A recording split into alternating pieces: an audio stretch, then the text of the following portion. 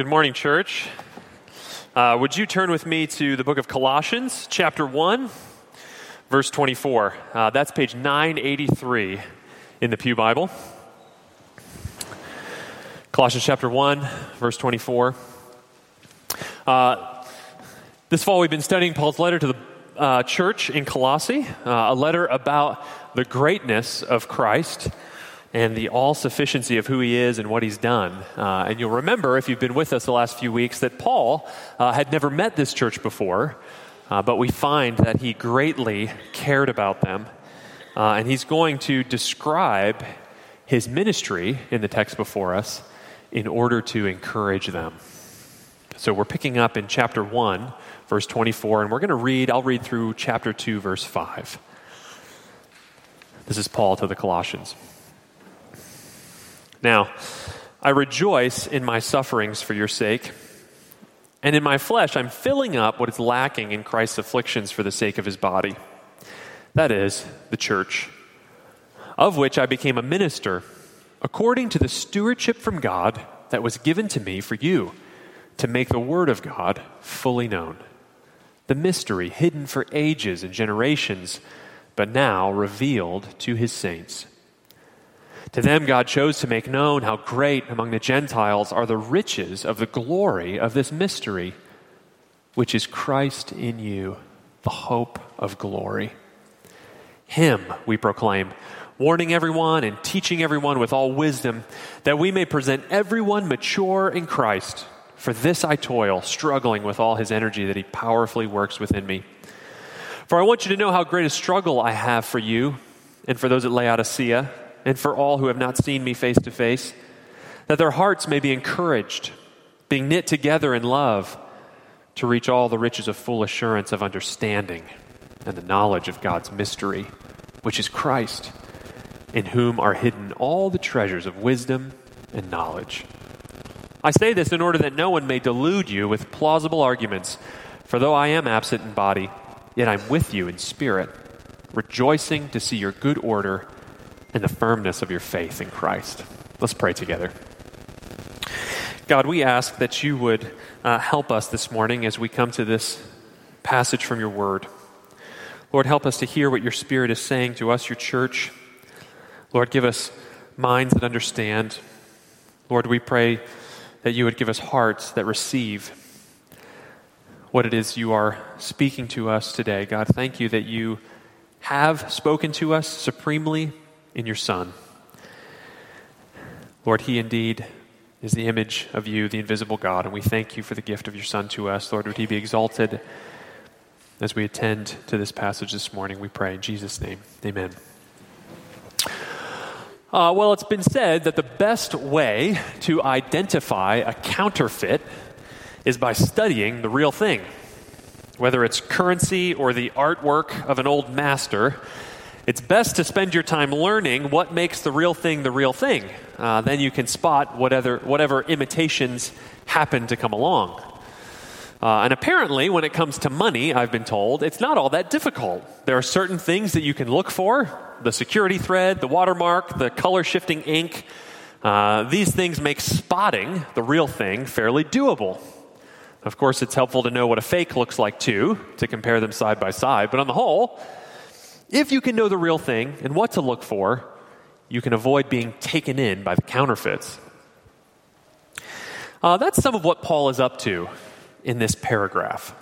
He's showing us what true gospel ministry looks like in order that, he says, no one may delude you with plausible arguments, which is chapter 2, verse 4. Now, it seems that many of the spiritual options in the ancient world seemed plausible to the Colossians. And there were teachers and there were gurus with seeming authority and wisdom and skill who really seemed to know what they were talking about. And maybe they had a following, seemingly to prove it. But you see, for Paul to be taken in by these alternate spiritual options was sort of like having a wallet full of counterfeit money without even realizing it. You may feel rich. Your wallet is seemingly full of cash, but when you finally get to the bank and they run your money through that machine, you realize that it's not worth a thing and that you're actually broke. The same's true for us. Imagine going through life thinking that you're spiritually wealthy, only to find that whatever you've been believing in and trusting in has been a counterfeit all along. Imagine coming to the end of your days and realizing that you're bankrupt. Or to change the metaphors for a moment, imagine to find that what you thought was real medicine was only a placebo, and those benefits that you felt only a placebo effect, masking the fact that the real problem, the real sickness, remained untouched, as dangerous and as cancerous as ever. So then it's important that we grasp what real biblical ministry looks like. Counterfeits abound today as then, and our spiritual lives are at stake. We don't want to be deluded, as Paul says, by teachers or ministries or movements that have the appearance of plausibility, but are empty in the end. But we need to know what real gospel ministry looks like for another reason. Not just so we can spot the real thing, but so that we can do the real thing. Later in the book of Colossians, in chapter 3, verse 16, we read, "Let the word of Christ dwell in you richly, teaching and admonishing one another in all wisdom." What Paul's saying here is that the work of ministry, teaching and admonishing, is actually for every member of the body of Christ. We're to do this to one another.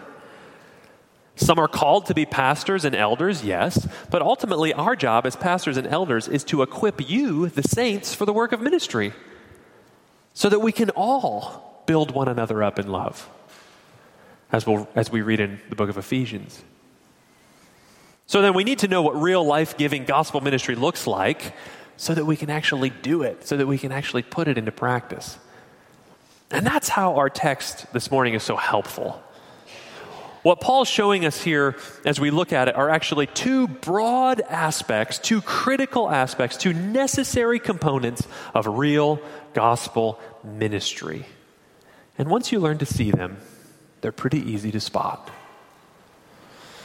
Broadly, we'll look at the manner of true ministry, and then we also see here the message of true gospel ministry. So that's where we're going. Let's look first at the manner of true ministry. Of course, there's a lot going on in this paragraph that we just read. We could probably do a whole seminar on the doctrine of the church out of this passage, but when it comes to the manner of Paul's ministry, three words or three pictures jump out: suffering, stewardship, and struggle.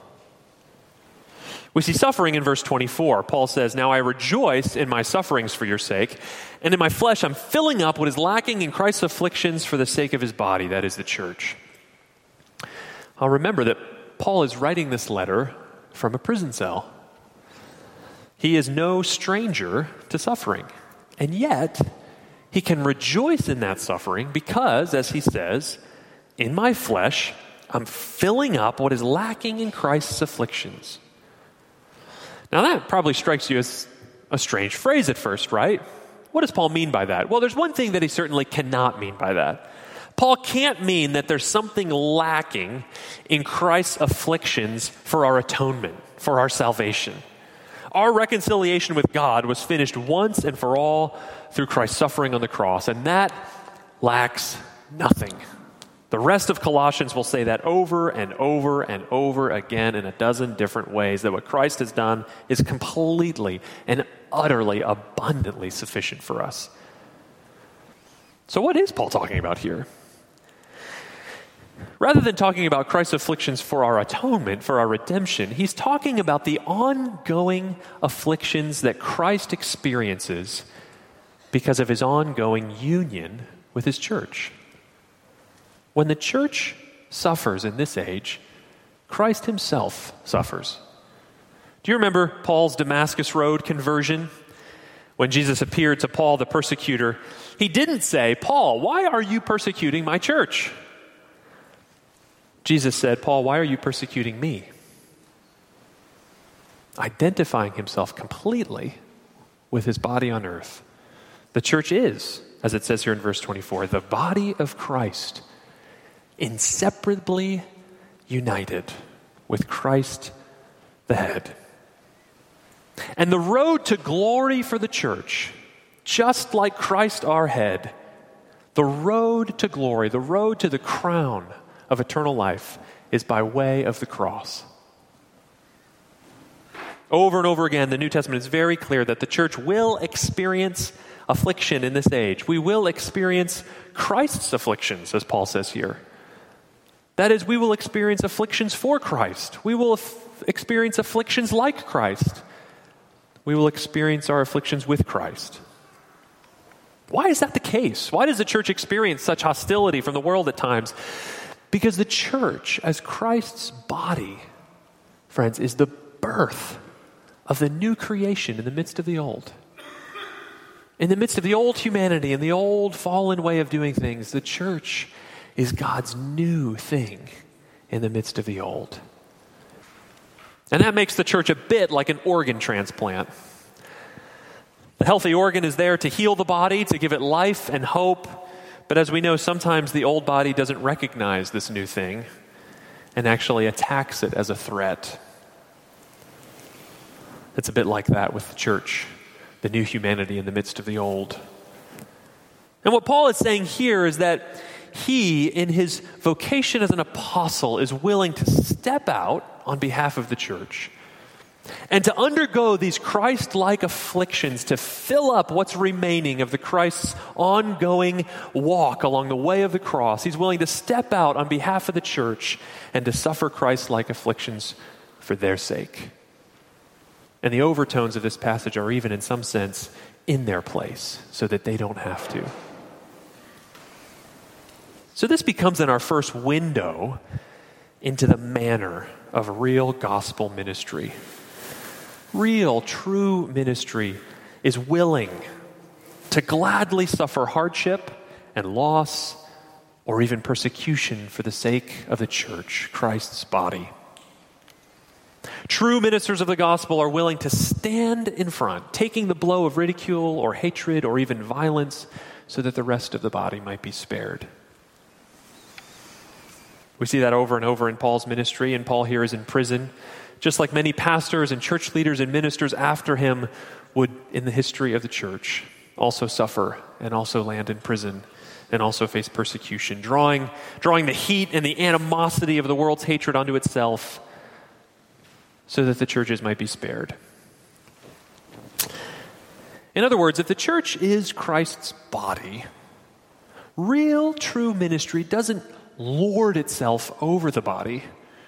Rather, it lays itself down for the sake of the body. Sadly, many ministries today exist to make a minister great. But that is not the way of Christ. Real ministry, true, genuine ministry is just the opposite, a willingness and love even to suffer for those to whom we minister. So there's our first window into the manner of genuine ministry.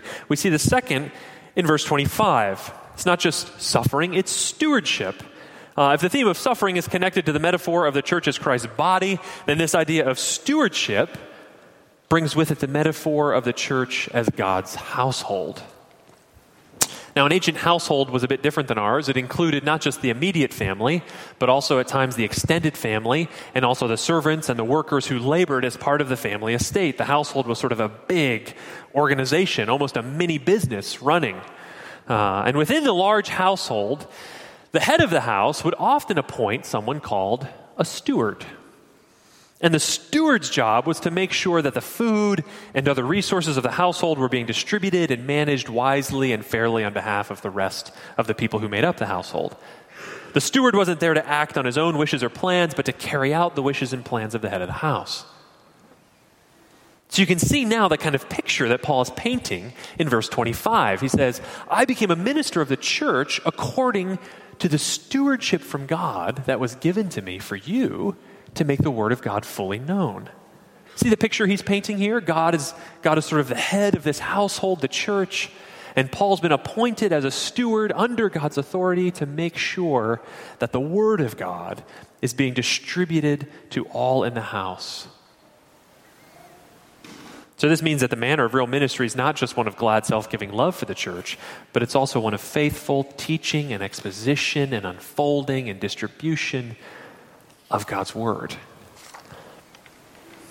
Real ministry is not just expounding our own opinions or theories. Real ministry is a stewardship of the Word of God. What God has stored up in the treasuries of His Word, the gospel, and preserved in the Bible is what we, like good stewards, want to bring out at the right time in the right way so that the household can be fed and cared for. So then, if the manner of real ministry is a stewardship, then biblical teaching becomes, in many ways, the central activity.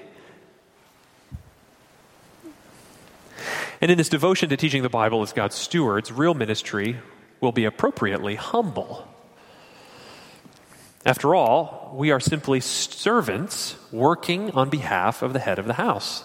This message doesn't ultimately come from us, but from Him. So there's nothing for us as we minister as a church to get sort of self-inflated about. This isn't about our own wisdom or our own rescue. It's not our own wisdom or our own rescue that we proclaim. It's God's wisdom and it's God's rescue. And so we're humble, exalting God and not exalting self. But in addition to being humble, real ministry as stewardship will also at the same time be appropriately bold.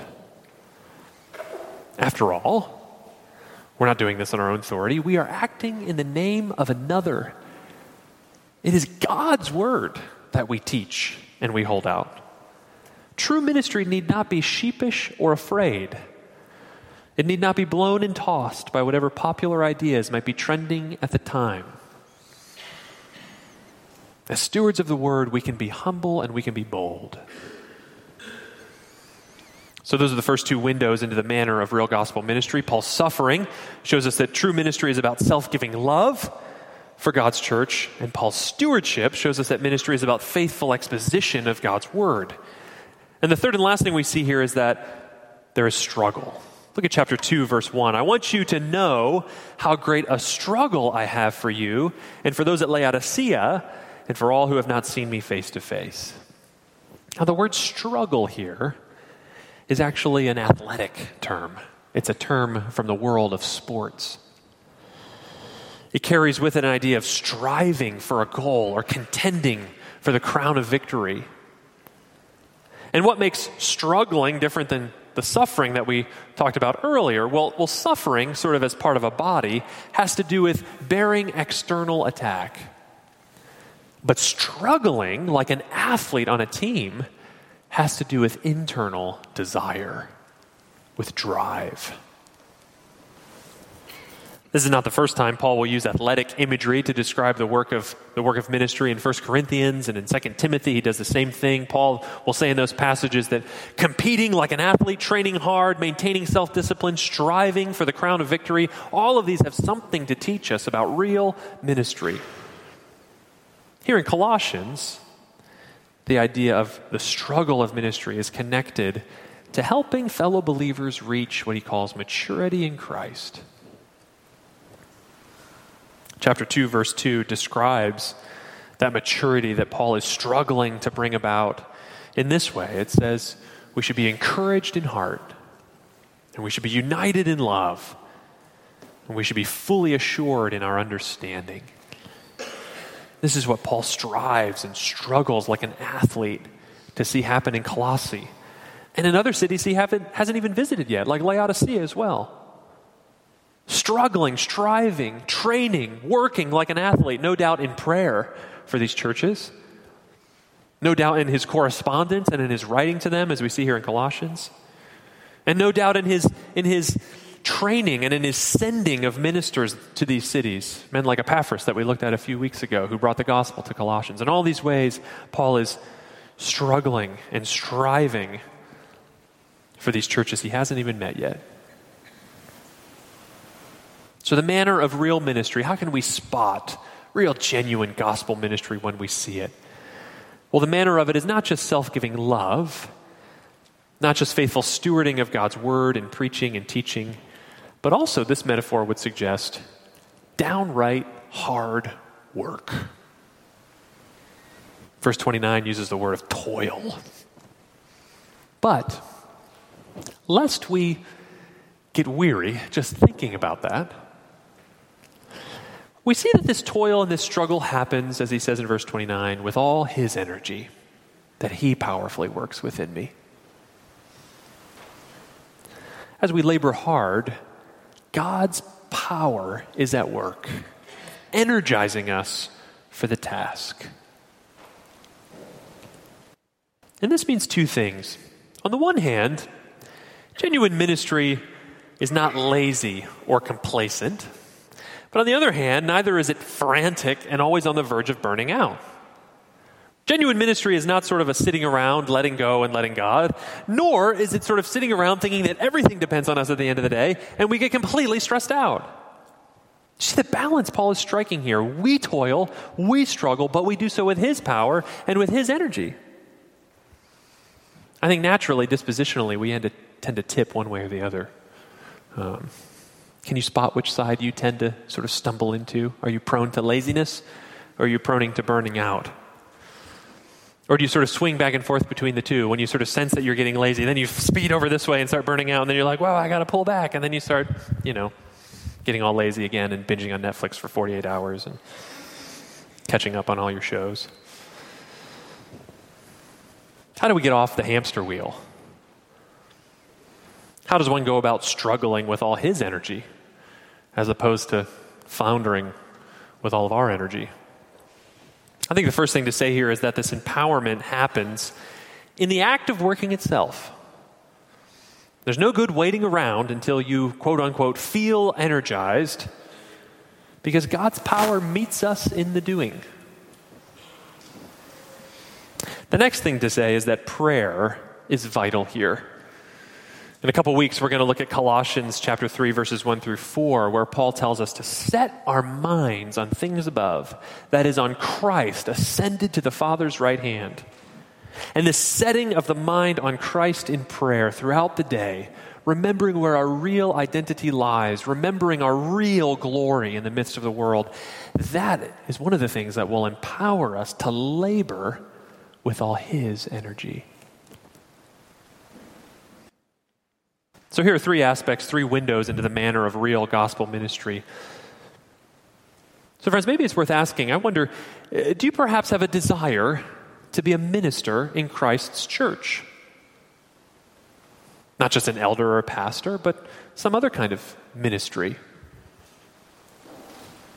Well, we see here that genuine ministry means to love the body and to steward the word and to work hard with all his energy. And again, remember, this isn't just for pastors and elders or campus ministers or small group leaders. Every member of Christ's body is a minister. As we've been walking through these three elements, I'm sure it's been tempting to think, man, Pastor Nick's preaching one long sermon about himself up there. What in the world? Get over it, dude. But no, this is for us, church. We are called to ministry. This is a model for us all to love the church and to steward his word and to work hard with his energy. God has given you a sphere of ministry that no one else has. It's there that he's calling you to serve. You have opportunities to minister God's word and to see his kingdom advance in places and in relationships that I will never encounter, that Pastor Greg or Pastor Matt or any of the other elders will ever encounter. This ministry, this call to ministry is for us all. And this window of real gospel ministry, these aspects, this manner of gospel ministry, it's a good grid for spotting the genuine from the counterfeit. And we have to be charitable here, I think, but it's worth asking at times.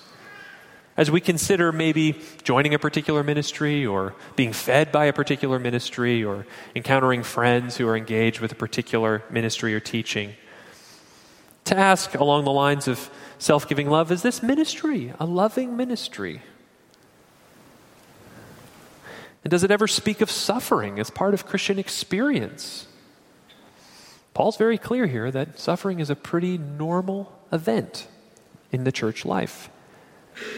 Or does this ministry only promise health and wealth and worldly prosperity? Do the ministers lord their authority over the flock, making themselves great, or do they lay their lives down for the sheep?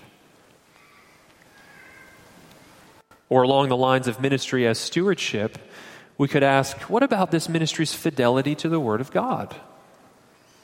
Is the teaching of the Bible central to its life and health? Are there certain aspects of God's word that seem to be conspicuously absent? Are certain hard passages or ethical demands being twisted or ignored or explained away? Are other books or other sources of authority seen as equal in authority or greater authority than the Bible? Like the Book of Mormon or the Watchtower for Jehovah's Witnesses? Lastly, does a ministry struggle with all his energy, with all God's energy? Is there, on the one hand, a bold vision for the growth of the kingdom? Is our very real human responsibility taken seriously to obey the Great Commandment and to fulfill the Great Commission? And at the same time, is there a prevailing sense of joy and peace that at the end of the day, God is in control and his sovereign purpose will prevail? And does that joy and peace and confidence in God's sovereignty flow out in a rich dependence on God expressed in prayer? That's the manner of real gospel ministry. Now, I confess, if we step back, all of this might sound on the surface a bit dour. I mean, suffering, stewarding, and struggling. On the surface, that is a downer of a job description, right? And yet, Paul does it with joy, as he says in the opening of our passage, and at the end. This whole passage is sort of bookended by joy. How can that be? Well, that brings us to the second big thing we see about real gospel ministry. We've seen the manner of real ministry, and now we come to the message of genuine gospel ministry. Look with me again at verse 25. Paul says, I became a minister of the church, according to the stewardship from God that was given to me for you to make the word of God fully known, the mystery hidden for ages and generations, but now revealed to his saints. To them God chose to make known how great among the Gentiles are the riches of the glory of this mystery, which is Christ in you, the hope of glory. The message of real gospel ministry is what Paul calls here the mystery of God. Now you see what Paul means by the word mystery in verse 26, right? For Paul, God's mystery is not something incomprehensible about God that we'll never figure out with our finite intellect. That's how we use the term mystery sometimes, right? No, for Paul, God's mystery is what was once hidden but now revealed. In other words, God's mystery is the long-awaited unveiling of God's redemptive purpose that he's been planning all along. And now it's finally being unfurled for all to see in all its surprising wonder. I've been thinking about how to sort of capture this idea of mystery, biblical mystery. And in some sense, I think surprise is almost a good word. There's been an anticipation for it, and now it's here. In some sense, we couldn't have predicted how it was all going to play out, but now that it's been revealed, it makes sense of everything. God's open secret for the world of his great redemptive plan, God's mystery. What is that mystery? Paul says in verse 27, it's Christ in you, the hope of glory. This once hidden but now revealed saving plan of God, this is the message of real gospel ministry. Christ in you, the hope of glory. Let's meditate briefly on each part of this message. Let's pull it apart and soak on it for just a little bit together. First, Paul's telling us that our message is Christ.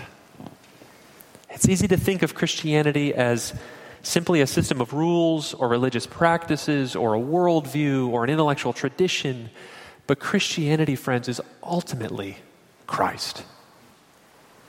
A person. Verse 28 says, him we proclaim. The message is Jesus. When we tell people what God is like, what do we have to do as Christians? We have to proclaim Jesus because he is the image of the invisible God. When we tell people what God has done, as Christians, we have to proclaim Jesus because he is the one who has finished the work of redemption. He has reconciled us to the Father through his cross. And when we tell people what God's goal or what God's desire or what God's future is for us, we have to proclaim Christ. The rest of verse 28 reads, "Him we proclaim, warning everyone, teaching everyone with all wisdom, that we may present everyone mature in Christ." This is what completion looks like. This is what finality and fulfillment looks like. Maturity. It looks like Jesus. In Christ, chapter 2, verse 3 says, are hidden all the treasures of wisdom and knowledge. Anything you could want to know, anything you could want to be, anything that would make sense of our existence is stored up to be withdrawn from the person of Jesus. Our goal, our ultimate joy and future is Christ himself. In other words, friends, the Lord Jesus Christ is not a means to some other end. He is not a way to get something else that's better or more lasting. Jesus is the end. He is the point. He is the goal. In him are all the treasures of wisdom and knowledge. Knowing him is eternal life and boundless joy. And this is what Jesus himself taught. Engaging with the religious elites of his day, Jesus said in John 5, he says, you guys are searching the scriptures because you think that in them you have eternal life, and yet it's they that bear witness about me. Yet you refuse to come to me that you may have life. You see what Jesus is saying there? He's saying that the whole point of the Old Testament is him. You're searching the scriptures trying to find eternal life, and you're missing the fact that it's all about me. I'm the fulfillment of God's saving plan. I'm the rest that you've been longing for. I'm the peace that you've been hoping for. I'm the protection you've been seeking. I'm the cleanness that you've been trying to find, and I'm the justification that you've been slaving so hard to get. It's me. It's in him that we find eternal life. This is how you can spot the real message of Christianity. Ask yourself, who is the hero of this story? Is it me? Is it my performance? Is it my moral record? Is it my achievements? Is it the work that I have to do? Is it some kind of program out in the world? Or is the hero of the story Christ? Is he the beginning and the middle and the end?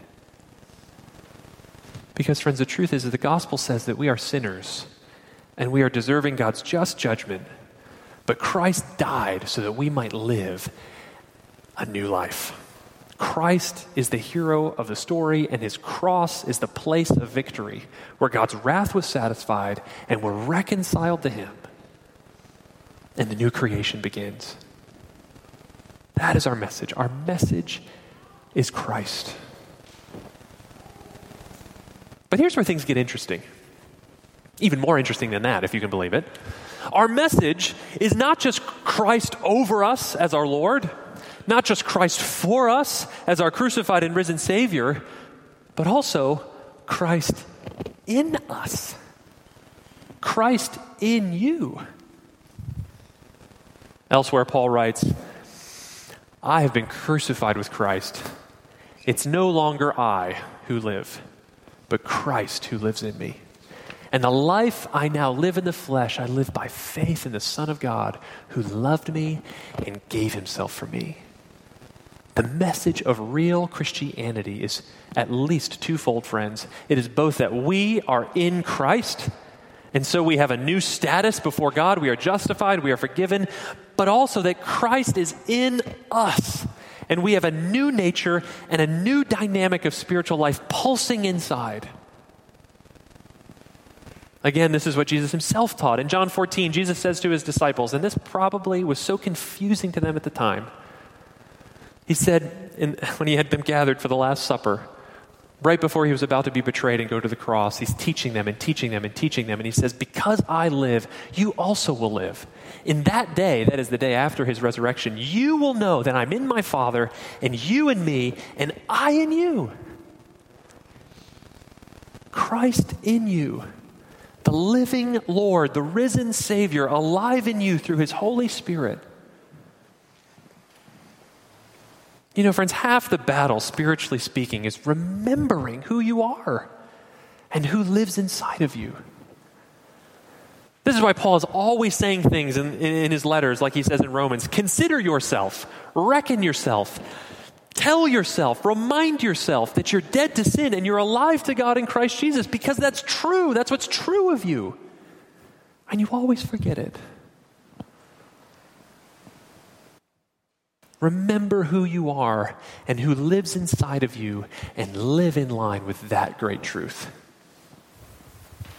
When the besetting sins rear their head again, when you despair about how to handle that tricky parenting issue or that situation at work, when you just look out at the brokenness of the world and just want to give up, remember the same Jesus who has lived and died and risen again for you as Lord of the whole universe is now alive in you, leading you and empowering you and sustaining you and granting you wisdom to speak when you need to speak and to listen when you need to listen. Church, you are not left to your own devices. You're not left to just sort of wait until something else happens. Christ is in you. If anyone is in Christ, there, the new creation, Paul says in 2 Corinthians. And we need no longer be slaves again to fear. Fear of condemnation, fear of repeating our worst selves over and over again. You're God's child now. God lives in you, and he's making you new. Do you want to join the adventure of a lifetime? Link your life to the Lord Jesus and find out what happens. But there's one more part of this message. It is Christ in you, the hope of glory. Later in Colossians, Paul will say, when Christ, who is your life, appears, then you will also appear with him in glory. Now, I get a chance to preach that passage in a couple weeks, so I'm not going to steal my own thunder. But do you see what he's saying? If Christ is in you now, then you will be with him then. Raised with him to imperishable life, reigning with him in a creation made new. And friends, we've got to hold these two things together. This Christ in you and this hope of glory. You see, Christ in you now, working, changing, transforming, breaking open this old world with the new creation. And the hope of glory. The very real reminder that the best is still yet to come and that there is more in store. And you see how it's helpful that we have to hold these two things together? Because we need to know that not every besetting sin will simply go away this side of Christ's return. And not every injustice will be put to rest this side of Christ's return. Now, this doesn't stop us from pursuing God's kingdom and his righteousness above all else with all his energy that he powerfully works in us. But it reminds us that in this age, we are still waiting for the consummation of Christ's work. We are in the middle of the story, friends, not at the end. But if Christ is in you, then you have the hope of glory. You will share in that glorious hope. You can face the future with confidence no matter what that future might hold, because you know how the story ends. You may not know all the twists and turns, all the light and dark patches, all the conflict and resolutions that are standing between you and the coming of the kingdom. But you know the director of this drama of creation, and he has shown you how the story ends. The curtain will rise, the king will step onto the stage, And when the King of Glory comes in, creation will be set free from its bondage to decay, and our hearts will be set free from sin, and every knee and every tongue will confess that he is Lord. And those who have repented and believed will reign with him forever. And the one who is directing this drama of creation to its finale lives in you, giving you wisdom to understand your role to play, giving you the grace and the strength and the creativity to play it. Christ in you, the hope of glory. That's our message. And that is the message of real, genuine Christianity. So friends, do you have the real thing? When you look in your spiritual wallet, do you have the real thing? Or have you been banking on something that's an imitation, a counterfeit? Have you embraced the message of real Christianity? Have you embraced the living Christ himself? Not some moral code, not a sort of nice social group to be a part of. Have you embraced him? And if not, why not? What is it you're waiting for? And if you have taken hold of him, then this message comes out at us and says, join the real gospel ministry. You have been shown the manner and the message. We have been shown the marks and the message of this ministry. And we need not be deluded or taken in by counterfeits. Rather, let us continue the work. Friends, what would happen in our city if we went forth with this message of hope that we've been talking about, and we held it forth in this manner of love that we've been describing? What if our neighbors saw our self-giving love and an energized labor that they couldn't understand and a joyful stewardship of this message? What if they heard from us not merely a moral code or another religious system or another social program or another political project, but a real message of hope? Christ in you, the hope of glory. In the early church, we read in the book of Acts that God added to their number daily those who were being saved. That's the power of the real thing. Counterfeits eventually leave us empty and longing for more, but by God's grace, the real thing catches fire and spreads. And it becomes a movement of hope and joy. That's what we see in the early church. The word of God goes forth and leaves in its wake joy. It becomes a movement of hope to the glory of Christ. May God use us as a church for such a ministry. And may our city and our neighborhoods increasingly know these glorious riches of Christ in whom are hidden all the treasures of wisdom and knowledge. Friends, may this be the message and the manner that we go forth in. Christ in us, the hope of glory. Amen. Let's pray.